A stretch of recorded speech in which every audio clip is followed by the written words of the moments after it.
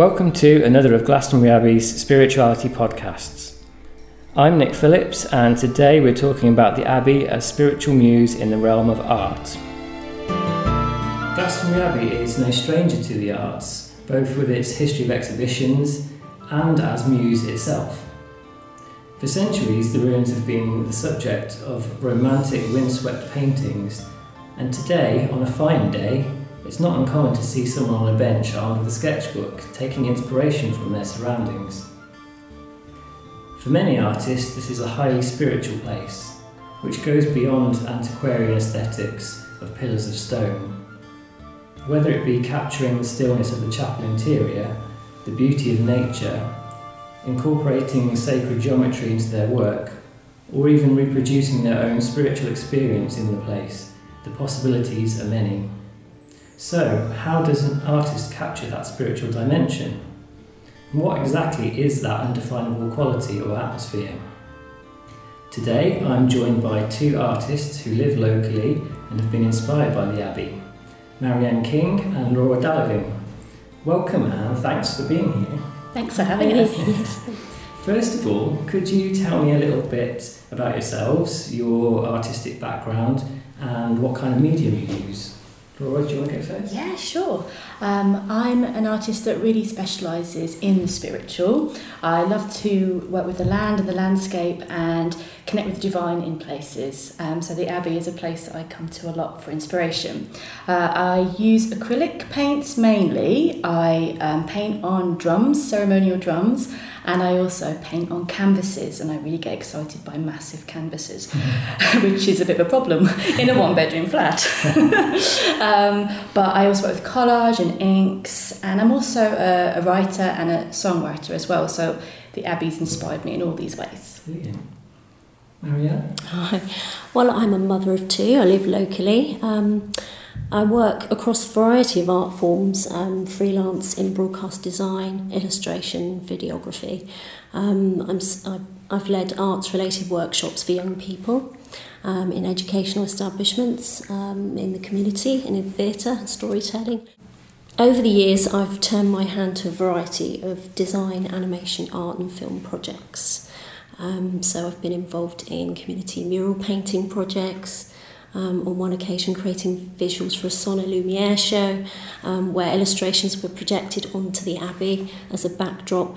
And I am inspired by history and story of place. I love ecclesiastical buildings, abbeys, cathedrals, monasteries. I'm a self-taught artist. My medium is acrylic, paint, ink, pencil or mixed media tone grey paper, which mutes colours, and I have quite a restricted palette, so it kind of has a vintage feel about my work. And the ink, I make my own ink sometimes from my old walnut tree in the garden, so it's kind of a brown ink that I've made and use with my dip pen and paintbrush. Yeah. Brilliant. Yeah, sounds very exciting. Mm-hmm. So, Laura, what's your relationship like with the Abbey ground? How often do you spend in that? Probably too much time. Never too much time.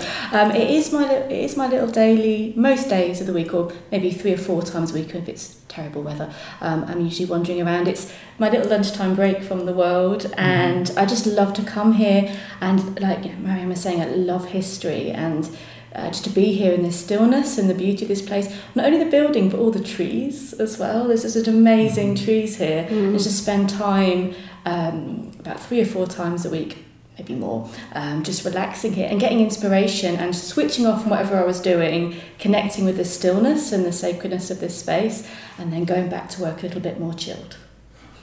Excellent. Yeah, I can relate to that totally. It's a totally inspirational, sacred place for me. I'd take the children, meet a friend, draw, walk, a place it became a sanctuary actually for me over the pandemic, a space that allowed me to slow down, feel and connect more. And my art's a result of this inspiration, the last few pieces that I've created of the Abbey and my understanding of the soul of the place. a sacred place for me because it's precious and meaningful and worthy, I feel, of respect. And I think through the process of creating artwork of the Abbey, that whole process in itself and that celebration, it's become a therapeutic process in itself. And I visit the Abbey most weeks. And what's your favourite scenes to paint or photograph in the Abbey? Do you like to produce just landscape views, or do you incorporate the unseen into what you're painting? Well, I'd like to put the unseen into it, the things that you feel about the place or the energy, whether that be, as I said, I do love the trees here. We've got so many amazing and rare trees here as well, so I love to paint them and to sit and sketch them and get the feel that I always feel with old trees, that they've all got their own personality. So it's having the beautiful buildings and the history, but with the spirits of the trees, that the ruins are there, but also there's this life that's going on all the time with the ducks. I love the ducks. and all the fish and all the movement and that kind of mixture of history, but also that ever-living presence that the Abbey has as well. So I do like to sketch it. And also just to write as well. You just start finding yourself just writing and just maybe getting inspired by the paintings in the chapel. I love the paintings in the chapel. They just find them so inspiring with Bridget and Mary Magdalene. It's such a fascinating depictions that I just start getting songs or inspiration when you just look at them. And I find it such an inspiring place for words as well as for drawings. I think there's so much here. There's so much inspired, not just by even the architectural details and the whole story, but I like painting traces and fragments of the past, even if it's crevices, nooks, crannies, carvings in the stone. And I find that marks from the past, worn steps, the visible signs, but also I like to incorporate both really. That tells, trying to capture the soul by relating to the visible and the invisible elements, so that kind of cherished parts of the place that not necessarily, I suppose, traditionally captured by artists and writers, but more captured by maybe folk tales and memories and beliefs and superstitions. And that's slightly romantic perhaps, but I like to combine the reality of what I see now, time-worn paths, it's like crumbling stone, and with a re-enchantment of the place. Yes. By incorporating something that may be related to the myth or legend, the mysticism perhaps, through light, or that's the sort of thing I'm kind of incorporating both really, kind of think. Love that, yes. Yeah. Yeah, so that spiritual essence, or that sort of different atmosphere that people say they experience when they come into the grounds from busy outside, do you think it's possible to capture that feeling in your art? I hope so. I think so. It is. Yeah. And I think everyone will experience it a little bit differently as well, which is lovely because you get so many different perspectives of this one place. And like you were saying, the real, the things you can really capture, you get the details of stone, and then that magic that happens when you tune into a place. But yeah, I do feel like you can. I do feel you can, and I think there's something so special with old places. They've seen so much life. It kind of shows in the stones, and it shows in the building. And you sort of see as well people from all walks of life love the Abbey, don't they? It's not just one specific kind of spirituality or person. Everyone feels at peace here. And you sort of see as well people meditating or families playing. It means something different to everyone, and I hope through my art that I express some of that, but most importantly what it means to me, or the mood that I'm in on that day, expressed through this place. I think it's a lovely, quite self-indulgent, but a lovely way to express yourself through this beautiful place. Yeah, well, it's an interplay, isn't it, of the place and the artist. Yeah, it's never going to be the same between two no, that's magic. It inspires it. It's the awe and the wonder as well, isn't it? It's that emotion, as you say, and that spiritual energy. Such a highly atmospheric ruin stood on one of the oldest Christian sites in Britain. It's just not trying to communicate in the artwork, but it just naturally feel that highlighting certain things and aspects that I would hope to try and capture the soul. A couple of my paintings have been described as transcendent Nice. images, or sublime, which I'm really pleased with, that response, because in a way I wanted the viewer to see some of that awe and wonder that I experience from the Abbey. Even through the imperfections of the ruins of architecture and muted worn colours, just to portray age and history and light, shedding light on areas that can be quite symbolic, and shining lights on certain places. It gives place soul and depth, I think, the art depth. Yeah, I love that. Yeah. I love being able to come through at different times of year and just see the cycles. Yeah, it's just being different times of day as well. Yeah. The sunlight from different angles. Through the archways, Yeah. highlighting those Romanesque details. It's does being in the snow and then sunbathing and then just seeing it in different ways. And how magical it can be in different ways. But like you were saying as well with the oldest churches as well, I often spend a lot of time just wondering what it was like, or wondering who was there here in the wooden church before, and their daily lives. I think it's just nice to be in this place and imagine that and try and capture some of that. Yes. To imagine. Yeah. The story. I've noticed in some of your work, Marianne, that elements of the landscape aren't always where they sit in real life, such as the Holy Thorn or the Tor visible in the background. That's something that was quite commonly done in the past by antiquarians like William Stukeley, whose paintings of the ruins are quite famous. I know it's something I've done myself in the past as an artist as well. Is it more important to incorporate these potent symbols of the surrounding Glastonbury landscape more than to produce a true-to-life image?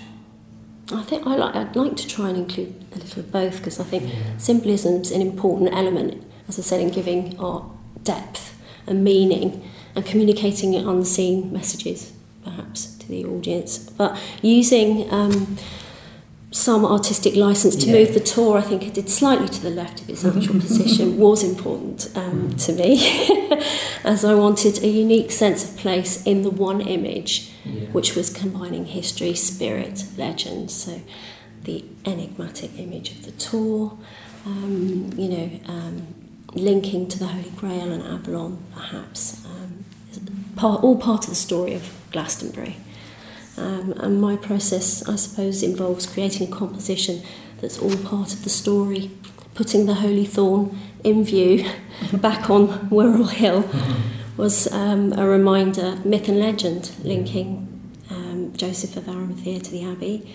So it was important to just have it slightly over the shoulder, peeping through the abbot's kitchen. It's inspirational, just as it said, the legend of the journey of Joseph of Arimathea, journeying to Somerset with young Jesus, was the inspiration behind William Blake's in Jerusalem, apparently so.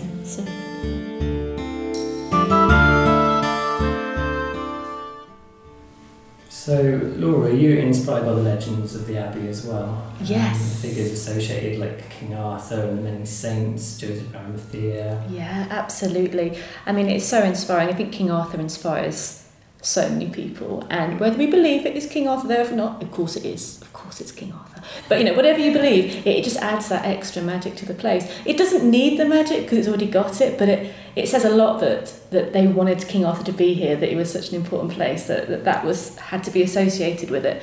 I love the King Arthur myth, and I love the fact that you go into the chapel and you see a little dragon in the stained glass window. I always show people that like you're saying about, are things really there? Even artists a while ago were putting dragons in, but maybe they couldn't quite see a dragon.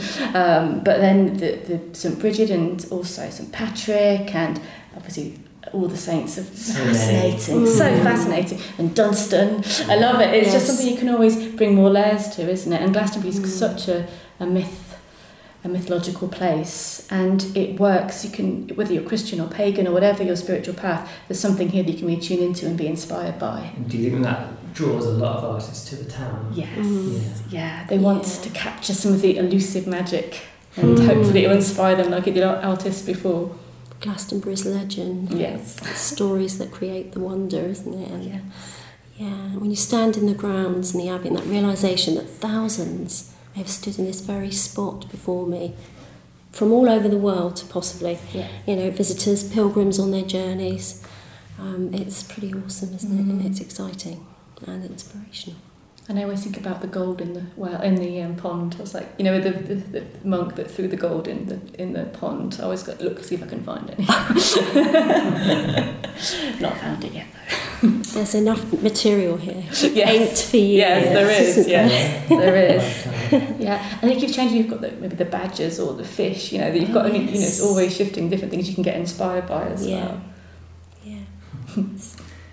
The mythological figures and the badgers. Yeah. Okay, I think that's all we've got time for today. Thank you both for coming in and sharing Thank you with for us. having. And Absolute pleasure. we'll see you again. Bye. Thank you. Bye-bye.